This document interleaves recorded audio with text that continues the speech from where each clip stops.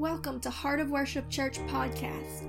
For more podcasts, sermon videos, daily devotions, great new worship music, and more, be sure to download our app by searching Heart of Worship Church in the App Store or Google Play, or visit us online at heartofworshipchurch.com.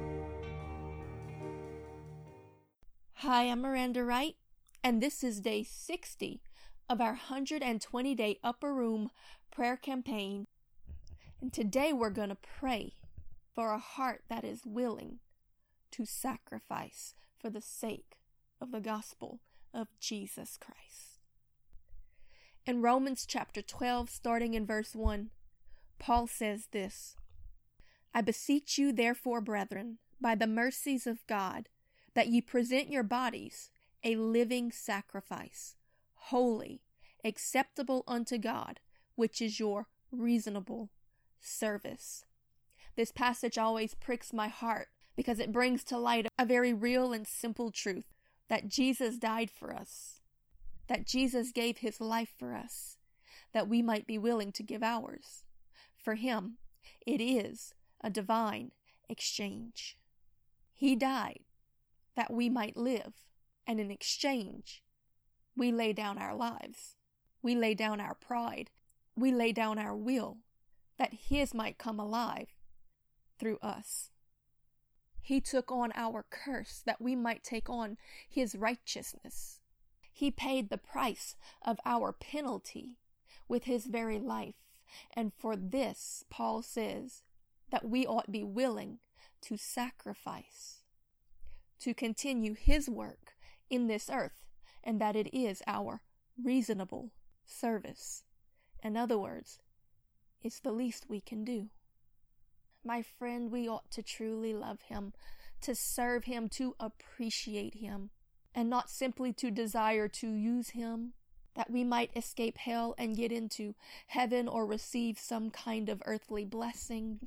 We ought to appreciate him and love him enough in thanks and adoration to be willing to step out of selfishness, comfort, and pride, lay down our life, pick up that cross, and follow after him, that he might continue the work of the kingdom through us as he moves us to walk in his character, calling, and ministry, to prove to the world through us Christ's divinity, and that his spirit still lives, moves, and breathes through you and me.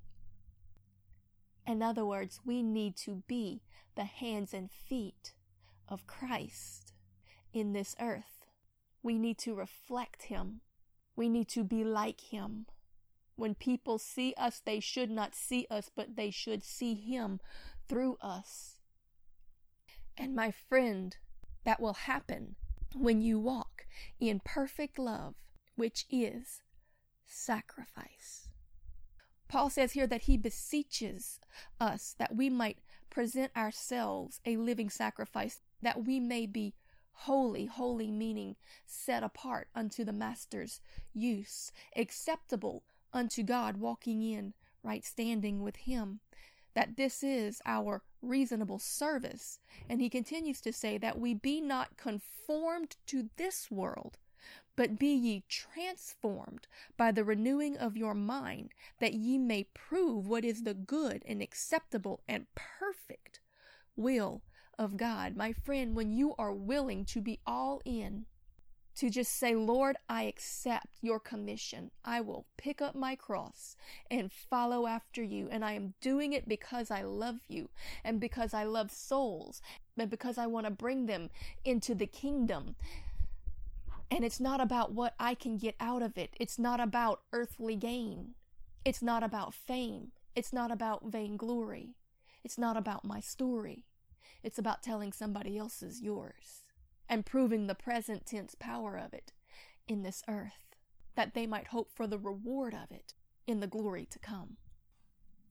He says, don't be transformed by this world. Don't be changed to be more like this world, to set your eyes on this world. Don't believe the lies of this world that set your eyes on the prizes of this world. He says, but allow yourself to be transformed by the changing of your mind, that you might have a new thought process, a new perspective, a new focus, a new destination, that your heart might be set on eternity, that all your eyes see are what you're reaching for, not where you are right now, that you might see past your present situation and the sacrifices of it for the hope of what you're reaching for, the promise to come, because this is what true faith is. Faith is the promise of things hoped for, not yet seen, but that you have heard. He's given you a word and you have chosen to believe. And when you do these things, you will prove what is the perfect will of God. Because when we surrender and submit ourselves perfectly to His will, it's going to cost something. It's going to cost our will. We have to be willing to sacrifice what we think, what we want, what we desire. We've got to be willing to lay down things and say, Lord, your will be done. I trust in your plan, even if it takes me through Gethsemane. I know that there is a promise on the other end of it that is better than anything I could ever hope to bring out of my understanding. So though I don't understand, I don't need to. I just need to trust and obey.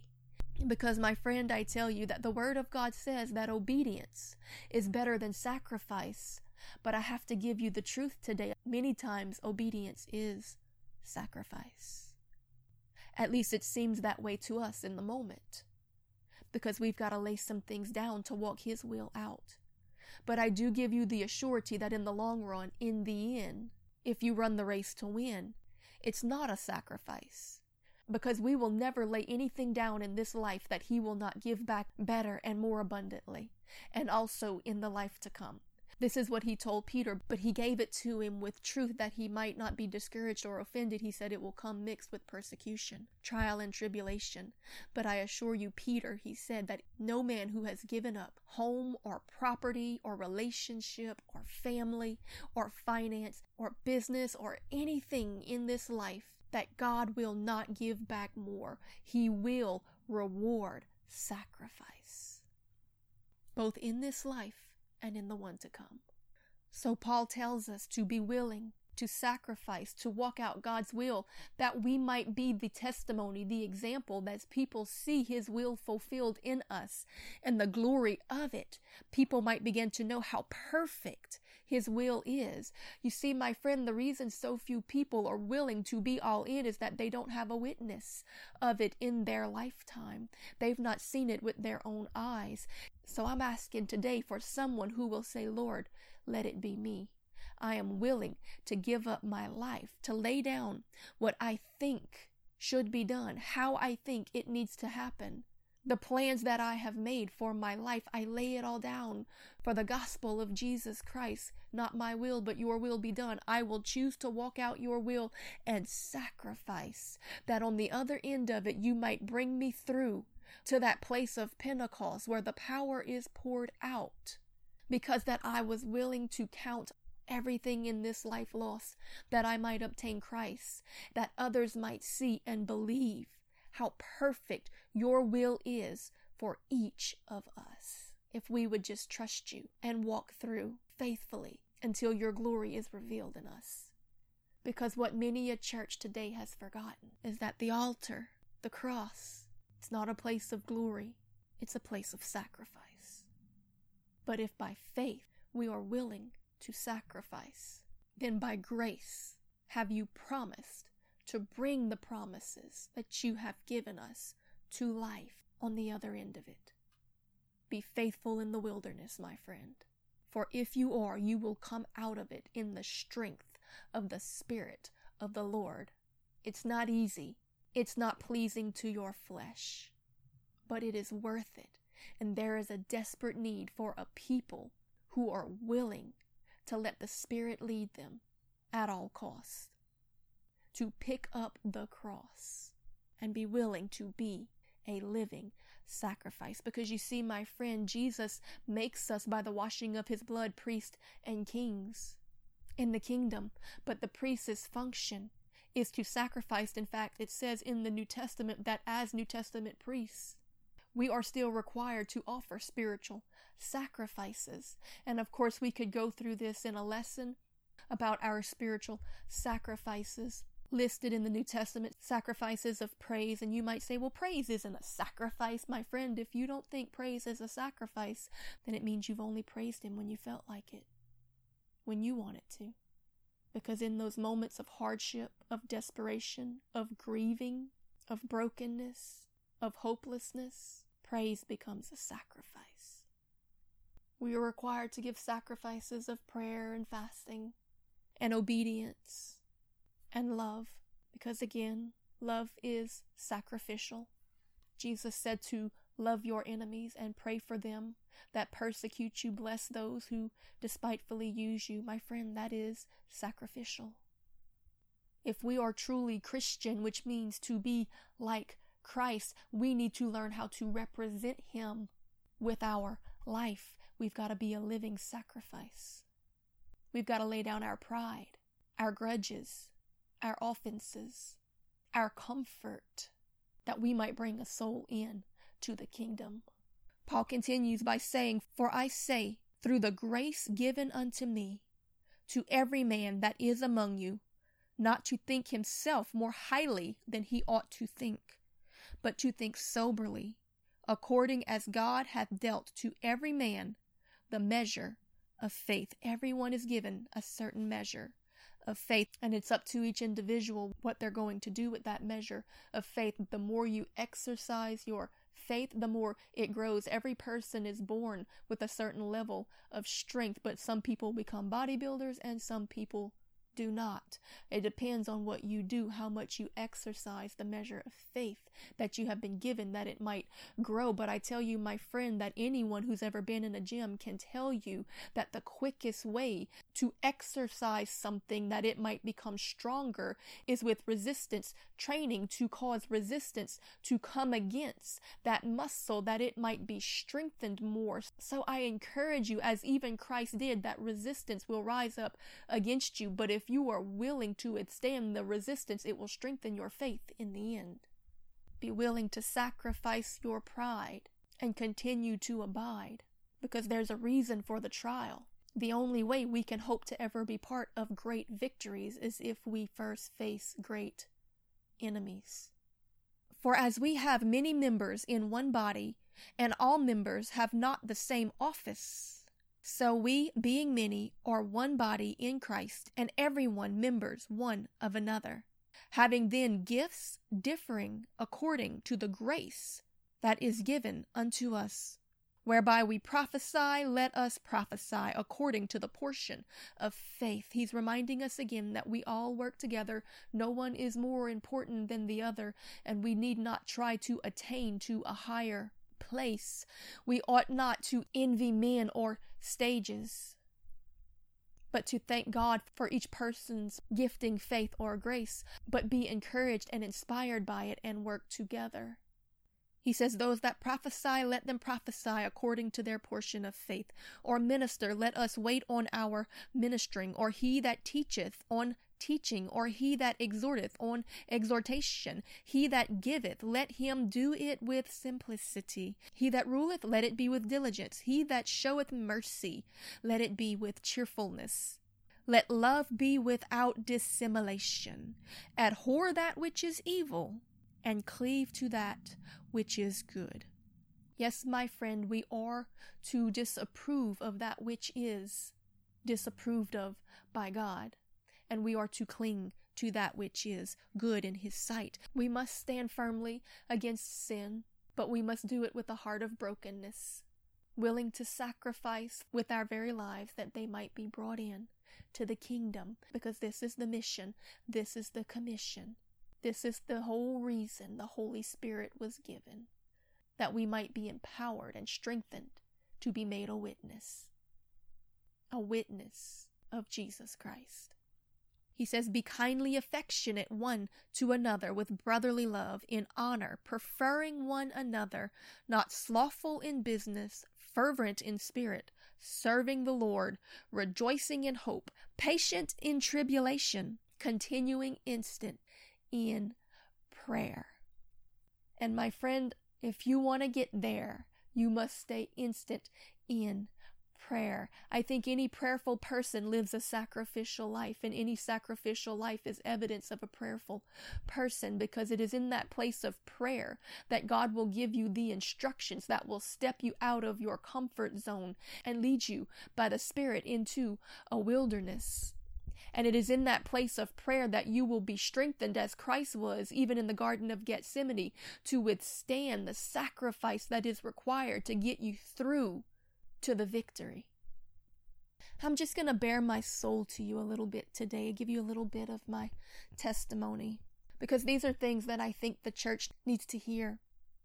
Paul said that I do not boast in blessings, but I boast in my infirmity, that the Lord might be glorified and that men might be encouraged when they face trials. You know, Paul said whenever he was boasting in his infirmities and his trials and his shipwrecks and his pains and his persecutions, and that he had to be content both in hunger and in plenty, and he laid all of these things out so that people might know the true cost of the anointing. He concluded with this. He said that if anyone had any reason to boast in the earthly things, the physical things, then he would be one, because he had great degrees and great education and great pomp and position in earthly things, but he threw it all away. He said, I counted it all as lost, and all that I want to brag on you today about is the hardships that God brought me through to prove that he can do what no man can do. He said, as for all of those things of the world, the material things, the pomp and the pride, the position and the prosperities, he said, I count it all as dung. Everything that I've given up, home, job, position, finance, reputation, all of it, I count it all as dung, that I might obtain Christ. Because my friend, Jesus said there's a price, and he said that price is sacrifice. It is everything. We've got to be willing to throw it all in that we might win one soul for Christ. But I'm telling you that it is not grievous. In the end, you will look back on it, and it will be the greatest memories that you have ever created. Because when you've come to that place when you can really count everything this world has to offer as dung, then everything is not such a high price to pay after all. Paul said, I will tell you of all of the hardships that I have endured in order to stand fast in the faith that I have in my Lord. Jesus said to his disciples, I tell you now that you not be offended, that persecutions, trials, and hardships will come. In fact, he said that all who will live godly will suffer persecution. So I say it often because I want people to understand that the only people who will never come face to face with the enemy are those who are already at his side, because we are running a race. And if we are running against the enemy, we are going to end up face to face, that God might overcome him by the power of his grace and the enemy be put in his place. But if you've never come face to face with the enemy, then you need to ask yourself, maybe it's because he's running with me. True Christianity is not easy. Jesus said that it is a narrow road, it is a hard road. But the destination is worth every trial, every tribulation, and every temptation that you overcome brings greater patience and manifestations of perfect love. And my friend, that's what it's all about. That's how we show the world the true power of our Christ, that he has transformed our life, that we might be able to shine forth his light and be salt in the earth, that when trials and hardships come against us and people hate us and despise us, that we can still shine the light in the darkness, that we might show forth that uncommon love that the world needs to see, something that people might look at and say there's something different about them. They're willing to risk all that they might bring the truth to me. They speak so boldly. They must have been. They have such confidence. They must have been with Jesus. You see, my friend, there comes a point in a believer's life where Jesus will come to you and he will bid you come and follow. But when he bids you come and follow, he also bids you come and die. You've got to be willing to live a sacrificed life. In my life, there came a point at which he asked me, are you all in? Will you come and follow me? And I said, yes, Lord. And so he gave me a promise, and then he gave me a word. He gave me a vision, and I thought this thing was going to be so easy. I was going to just step into it, maybe 2 weeks, and it would be done. But it seldom happens that way. He told me what to do. That was it, one step. And if he had told me the entirety of what he was going to take me through, I would have never taken that first step. So in his wisdom, sometimes he hides things from you. But he said go. He sent me to Baton Rouge. And so I was obedient. I went. My friend, even before this, I had already had to sacrifice much to be obedient to my Christ. I had to give up relationships, very close and personal and heartfelt relationships. I had to give up homes. Really, at this point, I had already given up pretty much everything. I was expecting a quick victory because there wasn't much else that I could offer him, but he was waiting for me to give up everything so that I could finally offer him the one thing that he really was waiting for, and that was me. And so when I went, the things that he told me began to happen and manifest immediately, and I was so excited. This was going to be so easy. And then immediately it began to fall apart. The enemy began to rise against me, which in actuality kind of encouraged me because of all the confirmations God had sent me. None proved the validity of what God wanted of me more than when the enemy rose up against me for it. So friend, be encouraged when the attacks stir up against you, because there is no greater endorsement under heaven than to be hated by hell. And I just have to lay down some reality for you today, because I want people who are willing to go out and do the real work of the kingdom, to preach the gospel, to manifest the acts of the book of Acts, to see the things that I have seen and even greater things than these, because you are willing to live sacrificially, because it's going to take sacrifice, because the power of God always comes at a price, or else Jesus would not have said, count the cost before you pick up that cross. Because I will have no pleasure in those who compromise or draw back. It's not going to be easy. But if you believe me and follow me and trust me, I'll get you through that Gethsemane to the victory, and it will be worth it in the end. And so I pressed on and pressed in. Of course, every battle I thought, well, this is the end and it's going to be victory now. And then it ended up in the end taking many years before I saw the promise come to fruition. But my friend, he is faithful, because it became more and more and more impossible every single day, but I never let my faith waver, and he did so many miracles during that time. Let me tell you, my friend, it was not easy, but it was worth it. I didn't know every step. I just knew each step. As he gave me the step, I obeyed it. And he met me there, and he supplied my needs. It was difficult. And every time it looked like the enemy had gotten a victory, he stepped in to reorder my steps and to prove himself to me. I slept from place to place. He would bring people into my life that would just offer, and it would always put me at the right place at the right time to be used by him, to see his glory manifested, to move me into ministry, to prove me to those who he was trying to use me to reach. He did so many miracles. He touched so many lives. He opened so many spiritually blinded eyes during that time. And still does, because of the lessons that I learned there. I was able to have faith for every time this process was repeated in later seasons. And I don't tell you these things to be boastful. I'm not boasting that I have a jet or of $1 million collections. Paul said to boast in your infirmities, in the hardships that you have endured, to be willing to do the work of the Lord. And I can tell you that I went years without income, because that I never charged for any of my ministry, but the Lord always provided. And I can say that I've been ministering since I was 15 years old, which is over 20 years, and I have never been paid for ministry except for one time, I was given $150 for preaching a sermon. I didn't ask for it. It was offered, and I have sacrificed in many ways, time, effort, and energy, not being the least of it, every day, probably 14 hours a day on average, towards ministry. And I have never received financial compensation for it, nor have I ever sought it. But the Lord has always provided, because I'm storing up riches in heaven, where they really count. And one soul saved is worth every bit of energy, effort, or resources that I have to pour out. And the lessons learned are invaluable, and I wouldn't trade them for anything, because he always got me to where I needed to be, and I never had to beg for bread in the waiting. I had to fast a lot, but I didn't die.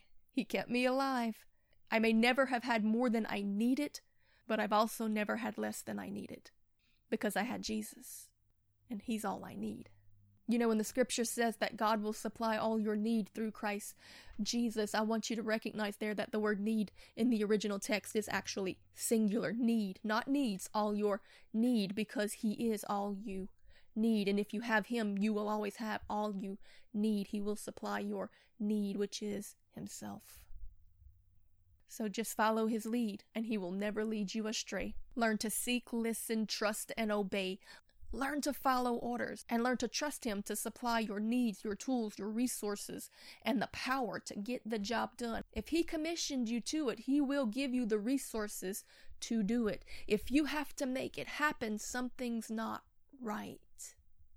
Lay down your pride, give Him your life, and watch Him do what you never thought possible, that your faith might be strengthened so you can rightly represent and present the true gospel. There were many times when I had to sleep in my car in strange places just to be obedient to the voice of the Lord, because He was leading me somewhere to minister somewhere, or to reach someone, or to deliver a word, or to perform some work. And all I could do was trust and obey when He said, go to this place. And as I did, every step of the way, He brought me the next piece. But He didn't do it until first I was obedient to the first thing that He had spoken. And I think that many times the reason that people don't go very far is because that they're waiting for Him to lay out the full plan, but they've got to be willing to be obedient to Him when He gives that first step. Because until you obey the first thing He had to say, He's not going to say anything more. He's waiting for you to be faithful in the little. Just do what He tells you to do, even if it doesn't make sense to you. When He says go, just go. When you get there, He'll make you to know what is the next thing that you need to do.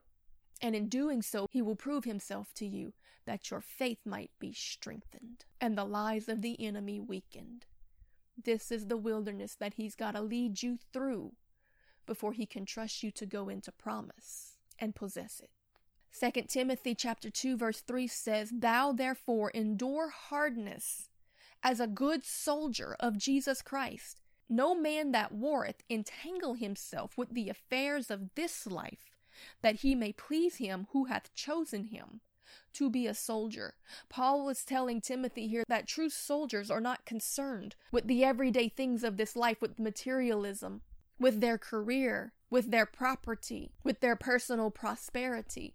They're concerned with pleasing the one who chose them to be a soldier, and they will go and they will lie in the gutters if they have to in order to accomplish the mission. They will sacrifice meals. They will sacrifice home and family and attention. They will sacrifice their comfort to accomplish the mission. And this is the mindset that Paul is saying that those who have truly been commissioned must walk in. During this time, I fasted very often. I still do, because of the lessons that I learned and the power of fasting that was proven to me in this time. I fasted continually. Of course, I most of the time had no money, so some of that was by obedience and much of it was by necessity. There were many times, for most of it probably, that I may have eaten twice a week, but you know what? The Lord supplies all my needs because I had strength, I had energy. I did what I needed to do to deliver the word, to preach the gospel, to be where He wanted me to be, and I saw His glory and His majesty because of it. This is the real gospel of Jesus Christ. Not waiting for the world to supply all of our needs so that we can purchase a counterfeit of the glory, but stepping out in faith with nothing and trusting that the power of His grace can turn it into something amazing. There's nowhere in Scripture where Jesus bid anyone come and get rich. He bid them come and die. He never bid men come and be famous. He bid them to come and be hated and reviled for His name's sake. And I can tell you, my friend, that I have lived this. It is a sacrifice. I've faced such great opposition and heartache beyond anything that I can tell you in a sermon, for time's sake and for forgiveness' sake. Yet God moved so mightily in those times of total abandonment and dependency that I wouldn't trade them for anything. This is the real gospel. I'm trying to be a witness to you today of the validity of what Jesus had to say, that if you are willing to sacrifice, give your life, and just obey, you will see the greater things manifested every day. The problem is that we too often trust in Saul's armor instead of trusting in the provision that he's given, like David did. Because if David would have taken Saul's armor and walked out on that battlefield, Saul was probably the only man in all of Israel that had armor. And if people would have seen that armor walk out there, they would have thought it was Saul, and Saul would have gotten the glory for what the Lord wanted to do. David did the right thing. He walked out there with nothing but his stone and his sling, what the Lord had given him, had put in his hand, had sent him out with, so that only God would get glory for it in the end. And because of it, God moved for him. He was willing to endorse him because it glorified him. My friend, will you be all in? Are you willing to trust him? Even if it means you've got to put down Saul's armor to do it. And you know, much of the opposition and heartache and attacks and slanders and people that came so hard against me and fought me and attacked me, many of them eventually came to thank me. Because that's the power of sacrificial love. If you are willing to obey, to step out in faith, to take the attacks, but still stand in grace, and only love back, to speak the truth, but do it in love, in brokenness, and stand faithful on the word of God, he will move to prove you in the end. And that is the only thing, my friend, that will break the pride in the heart of the prideful, bring them to humility, which will lead them to repentance. This is how the real gospel is spread, when we allow ourselves to be Spirit-led and walk in the example of Jesus Christ, being a demonstration of his life that others might see and believe. They need you to demonstrate what you preach. Now, of course, while I was going through these hardships, I definitely wanted to get out of them. But once I was out of them, I was so grateful for having gone through them, because total dependency is total faith. So much so that it brought me to a point where now I love to set God up to get the most glory by making things as impossible as possible. Knowing that the more dependent I am on him, the more I can depend on him to step in. Because in my weakness is his strength perfected or perfectly manifested. When he makes something out of nothing, when he does what everyone thought could not be done, my friend, there is no greater joy. There is no greater strength. There is no greater peace. There is no greater rejoicing than when you stand on the other end of Gethsemane and praise him from the victory. When God gives us a promise and we begin to speak it out in faith, then he's going to let the enemy kill it, just so he can let everyone see him raise it. Because in this is the people's faith in the enemy defeated and the unbelieving made ashamed, that they might humble themselves, decide to put their faith in him and glorify his name. Can he use you to do it? Because he will, but it's going to take some sacrifice to get you through to it.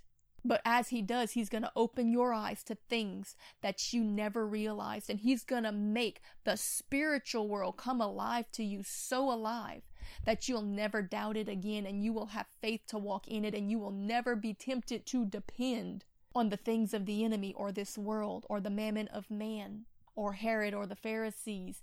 My friend, you will trust in your King, because your eyes will be opened and you will be able to see the real power and glory that he is willing to offer those who truly believe. I love the story in 2 Kings chapter 6, when the king of Assyria sends an entire army after Elisha. What a compliment, right? Elisha was doing such a work for the kingdom and cutting off the works of the enemies to such a high degree that the king of Assyria actually sent an entire army after him. My friend, you step out in this kind of obedience and all of hell is going to rise up against you. But in the process, if you praise, believe, and wait, the Lord will deliver you and prove his power through you.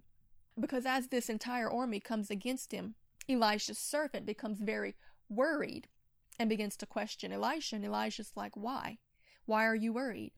And Elijah was not worried at all. Why do you think that Elijah was not worried? Because he had already been through many impossible battles before and seen his impossibly powerful God do impossible things, so that his eyes had already been opened to how real the spiritual world really was, perhaps more real than the physical one, because that in times past, when things had proved impossible in the physical, God proved that they were still possible in the spiritual. In verse 14, it reads, "Therefore sent he," the Assyrian king, "forth hither horses and chariots and great host, that they came by night and compassed the city about. And when the servant of the man of God was risen early and gone forth, behold, a host compassed the city both with horses and chariots. And his servant said unto him, Alas, my master, what shall we do? And he answered, Fear not." And this is the words of a man whose eyes have been opened to realize that the power of our God is stronger than anything the enemy can do, that our faith ought be in him so that it can be proved. This is the words of a man whose eyes have been opened to the truth, how real the spiritual world is all around you, and how faithful our God is to supply whatever is needed to accomplish the mission of which he has sent you to do, even if you have no earthly or physical means to do it. Because Elijah replies, "Fear not, for they that be with us are more than they that be with them." And Elijah prayed and said, "Lord, I pray thee, open his eyes, that he may see." And the Lord opened the eyes of the young man, and he saw. And behold, the mountain was full of horses and chariots and fire round about Elijah.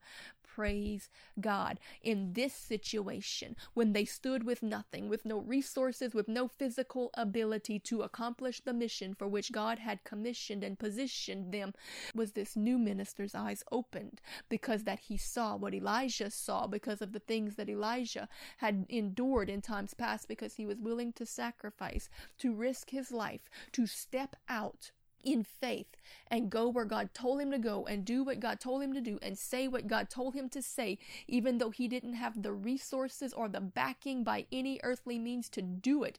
Elijah had come to have faith. His eyes had been opened to the realization that God had more resources, more power, and more ability to accomplish what he had sent him to do than the enemy had resources to stop it. And in this did he pray that God would open this new minister's eyes to it by walking him through it, and he did. God, give us faith.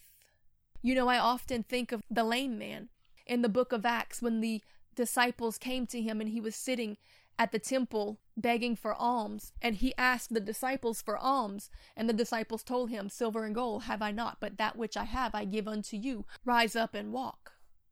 Because if you read that, it says that for many years, and it gives you the time frame, he had been there at the temple begging for alms. Which, if you think about it, considering the time frame that this happened, it would mean that that man lived in the time of Christ. At the time that Christ was going around healing people, many times even at the temple, this man stayed lame. The miracle worker passed by him many times, and he didn't get his miracle.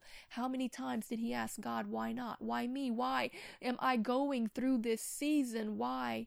When I see God moving through so many others, he didn't know that there was a reason. His miracle had a timing. It had a purpose. His miracle was being saved because when that miracle took place, it sparked a revival that manifested the outpouring of grace. God needed that miracle to validate the message that the apostles were going to preach. Because you see, my friend, miracles, they come for two reasons. One, out of compassion. Many times it says that the Lord was moved by compassion and then he healed. God loves us. He is compassionate. And sometimes we just cry out to him and he hears us and he feels our heart and he is moved with compassion and he heals. But many times in scripture, miracles were preserved for the purpose of validating the message. The miracles come to validate the message. Get the message right, and the miracles will follow. Be obedient to the voice of the Lord and the leading, and when he positions you, he will cause things to happen to you and around you and through you that will validate you so that he can accomplish his mission. Because it's not about you. It's about the message. It's about Jesus Christ. It's about the truth. It's about setting men's souls free and granting them eternal life. And God will move to prove it if you are walking in right standing, and that he can trust to validate it through you. And he knows that he can through those who are willing to live selfless, sacrificial lives. This is why we see throughout history such great stories of those who were used so mightily by God. They were always from the least of these, those willing to be all in, like Catherine Kuhlman, who was used mightily by God to lead the greatest healing ministry the world has ever known, but yet she started as a 16-year-old girl who had gotten saved, and all she knew was salvation. So she went out desperate to preach salvation, and she found this church that had been shut down because they had no pastor, and she begged them to let her preach the word of God. And at first they said no, but she told them, what do you have to lose? It's already closed. You have no pastor. Maybe you might gain a few souls through it. And so they opened the door and let her preach. She had nowhere to stay, so a woman offered her her turkey house. Those of you in the South, you may recognize it a little bit more if I called it a chicken coop. She lived in a chicken coop, but for turkeys, so that she could preach the gospel to this town. It was the only place she had to lay her head down, but she was willing to do it and to sleep in haystacks to get the word of God out. The late great Leonard Ravenhill gathered a group of men, and they prayed and they set out on foot. Don't tell me you don't have the resources just because you don't have a stage or a pulpit. They did what I did. They just started walking, and the Lord started moving. And they walked throughout England, ministering in the streets and setting up tents and camping out under the stars and doing whatever they needed to do to be obedient to the voice of the Lord. They went. They had no money. They just obeyed the voice, and he supplied their needs. Did they have fame and prosperity? No, God did provide in later times. And I have to boast a little bit on the humility of the validity of their lives, that they truly had the heart of Christ. Because Leonard Ravenhill, even in later years, when God began to pour out the blessings on him for his faithfulness in those early seasons, and he did begin to receive finances, he never lived extravagantly. He spent it all back into the ministry the way that it is supposed to be. My friend, the word minister means to be a servant, and a true minister of the Lord, they are not concerned with what God can do for them. They are concerned with what they can do for God. A heart of love drives this willingness to obey. This is why Jesus said that if you love me, you will keep my commandments. You will do what I say, and it will not be grievous unto you. If you are willing to trust him and obey and just step out, and I say this today because there are many people out there that have a fire and a love for the Lord, but they've been sold this image that they've got to have this big fancy building, and they've got to have buses and jets, and they've got to have all of this sound equipment, and they've got to have a nice website. And while those things are not wrong, because God can use them to spread the gospel in the earth, you don't need them to do what he's called you to do. Get on your face before the Lord, seek him, let him tell you where to go, and step out in faith, and he will meet you there with grace, with power, with favor, and with his divine influence to see his will and work done in this earth. I promise you. You may not get the big picture, you may not get $1 million check, but he will give you what you need to meet your need each day. Just like the manna that fell in the wilderness, they got just enough to make it through each day. Just like the raven that fed Elisha by the brook Cherith, it brought him meat, it brought him what he needed, but it was just enough to get him through each day. Like the woman with the barrel of meal that Elisha had to stay with, the Lord supernaturally supplied her with meal and with oil, and maybe it wasn't grandeur or excess or the riches of this world that turned men's heart away from eternity and fighting for souls, but it was enough to get them through each day. His grace is enough. It will supply you with enough. It's about trust. It's about contentment, which is faith. Not riches, not excess, not selfishness, but just enough. He'll give you what you need to remain obedient, to stay in position, to complete the mission until he comes with deliverance.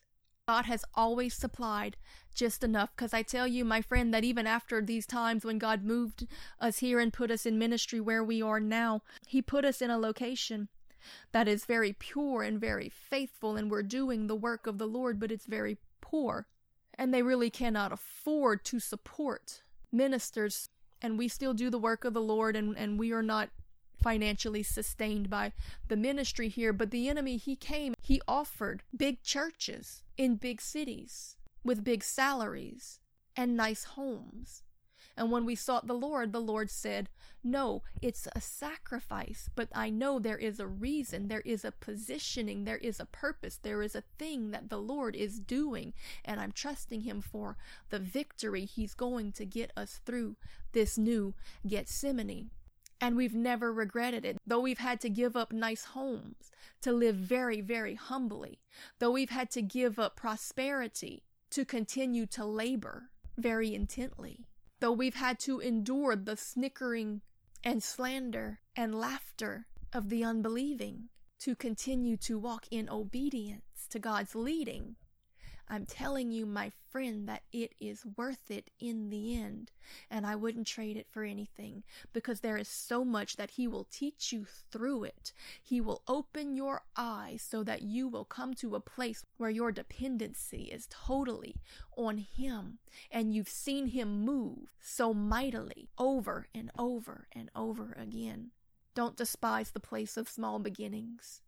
Many people miss their destiny because they won't humble themselves and bend the knee to the place of small beginnings. And God will never make them ruler over greater things, because that they esteemed the things of this world more than they did the things of eternity. God has always given us enough. Not riches, not excess, not selfishness, but just enough. He'll give you what you need to remain obedient, to stay in position, to complete the mission until he comes with deliverance. Because there is always a finale, a crossing over, a miracle, a revival. Whether it's personal, corporate, or national, it all depends on what your promise is. But if you're willing to pay the price, if you're willing to sacrifice, to drink from the cup, and to bear the burden of Gethsemane in love, he will be faithful to bring it back to life and to get himself glory doing it.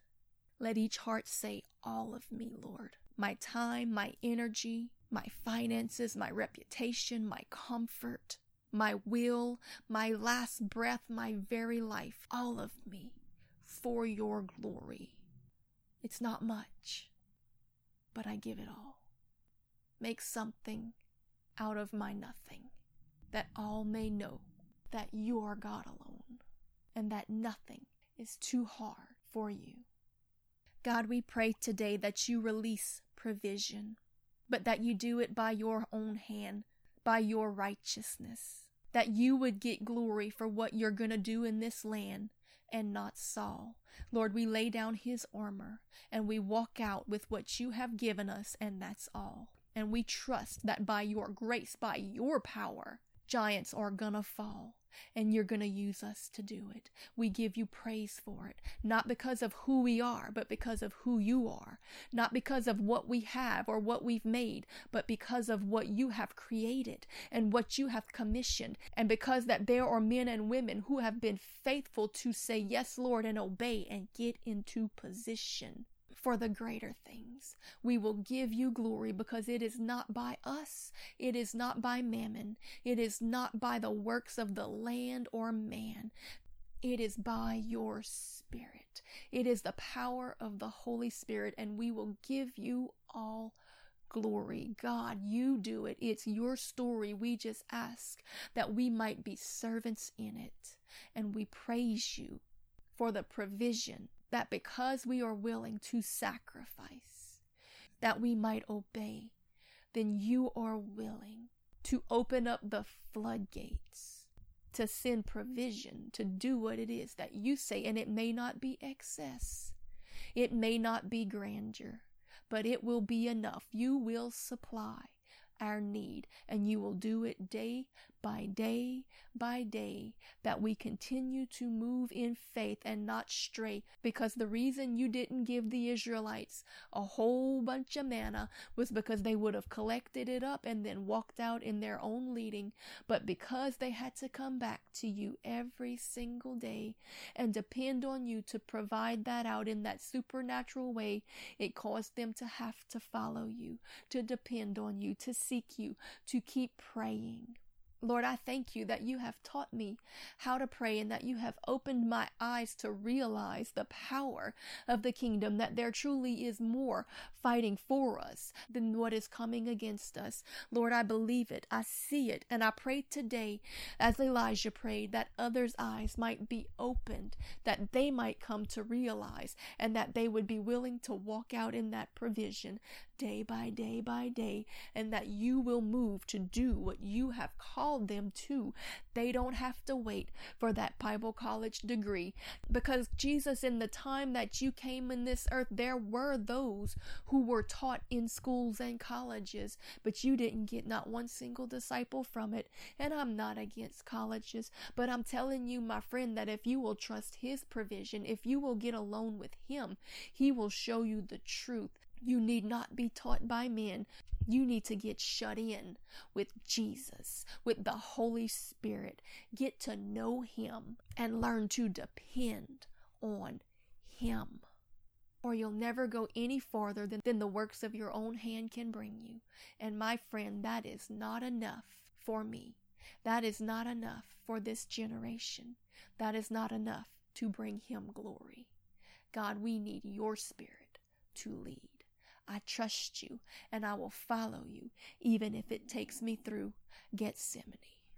God, I trust you today as we pray for you to release finances where they are needed, not for men's glory, but for the work of your kingdom.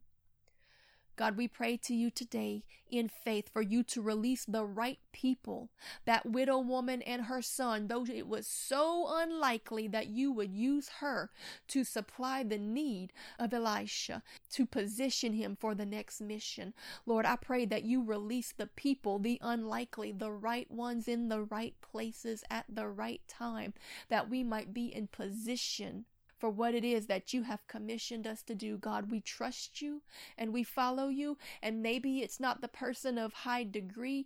Maybe it's not the one that everyone sees. Maybe it's not the one who brings us notoriety or glory. But Lord, if it's the right one, we receive it and we thank you for it. Send us the people that no one else esteems, but that know you personally, that we might honor you rightly. God, whatever it is that we need and that everyone under the sound of my voice needs to walk in obedience to complete the mission, I pray that you release it right now, because we are willing to walk out in it, even though it might cost us something, though it might be uncomfortable, though people might laugh and ridicule in the process. In the end, they will see you come through and they will bend the knee to you. You know, I'm reminded of a story that Smith Wigglesworth's great-granddaughter told. She's a minister now, and she had a team go into a hospital in Africa somewhere, and they prayed for everyone in the hospital. They went bed to bed, and they asked, "Can we pray for you?" And of course, everyone said yes. They were desperate. They were in need, and so they prayed for them, except for one man. When they came to him, he said, no, I don't want you to pray for me. So they didn't pray for him. They prayed for everyone else. Well, a few days later, they came back to the hospital to check on the people and pray again. And when they walked in, every bed was empty except for that one man. And when they did, that one man called them over so excited. And he said, "Y'all are the ones that came and prayed. Please come pray for me. Every other person that y'all prayed for was healed and they've all gone home. Would you please pray for me?" You see, my friend, just walk out in faith and let him prove you, and love and compassion and obedience, and let him provide the provision that will prove you. And in doing so, those who once rejected and laughed and ridiculed and mocked will see the power of God through you and be humbled to trust you for the message that God is really sending you to deliver. That God is real, he is present, he is faithful, and he is able, if you truly believe. God, I pray that you bring people to understand today that no sacrifice goes unrewarded, that we have to be willing to walk out in this earth, live humbly and sacrificially. We've got to be willing to give up that career if you never called us to it. We've got to be willing to give up that relationship if it's not been ordained by your hand and it's only drawing us away from your perfect plan. We've got to be willing to give up that land and that home, to be obedient, to go where you want us to go. We've got to be willing to fast and to spend the time in prayer and in the Word, that we might hear from you and move in faith for what you've told us to do. We've got to be willing to take the ridicule and the rejection that's going to come like it did to little David, even from those of his own household, from his own congregation, to walk out in faith and believe that my God is able to do great and mighty things, and he is able to do it through me, not because of who I am, but because of who he is. And when I doubt what can be done through me, I am doubting him, because it is no longer I that live, but Christ that lives in me. So I choose to believe in his power, in his strength, in his ability to complete the mission that he commissioned. If he is sending, he will make a way where there is no way. My friend, we've got to learn to lean not on our own understanding, but in all of our ways, seek him, acknowledge him, and he will order our steps. Lord, send us to the right place at the right time. We are willing to be a living sacrifice, that your glory might be made manifest in this earth to the fullest. God, I want to make things as impossible as possible just so I can have a better testimony on the other end of it. So Lord, let us be willing to stand no matter what comes against us, because what you want to do, I don't want to see any man taking glory for, but I want the whole world to be talking about what was done by the hand of the Lord, because that it cannot be explained any other way. God, I pray that you release confidence today. Open the eyes, open people's eyes right now to see that all of heaven is with us. Therefore, what can stand against us? I think it's easy to see when all of hell is against us, but it's not always so easy to see that all of heaven is with us. Because if we see the big picture, the enemy seems so small. You see the Israelite army? They saw Goliath. Ooh, that was a big enemy. But little David, he saw his God. Ooh, my God is bigger. And the enemy, he's not so scary. He's not so big when I'm used to seeing my big God. Where are your eyes set? Where is your focus? God, cause our focus to be on you and on eternity. Because when we do, we will have faith that you will bring us through. Our eyes are not on the enemy. Our eyes is on the prize, which is Jesus Christ. And there is nothing too hard for him. So I am willing to be all in and be a living sacrifice, that my life might be used to bring him glory and to prove that he is still present and powerful, and that there is nothing that he cannot do. Can he do it through you too? Are you willing, no matter the cost, for the sake of the lost, pick up your cross and show the world Christ with your life? Because that's what it means to be a living sacrifice. Thank you for listening to Heart of Worship Church podcast. For more podcasts, sermon videos, daily devotions, great new worship music, and more, be sure to download our app by searching Heart of Worship Church in the App Store or Google Play, or visit us online at heartofworshipchurch.com.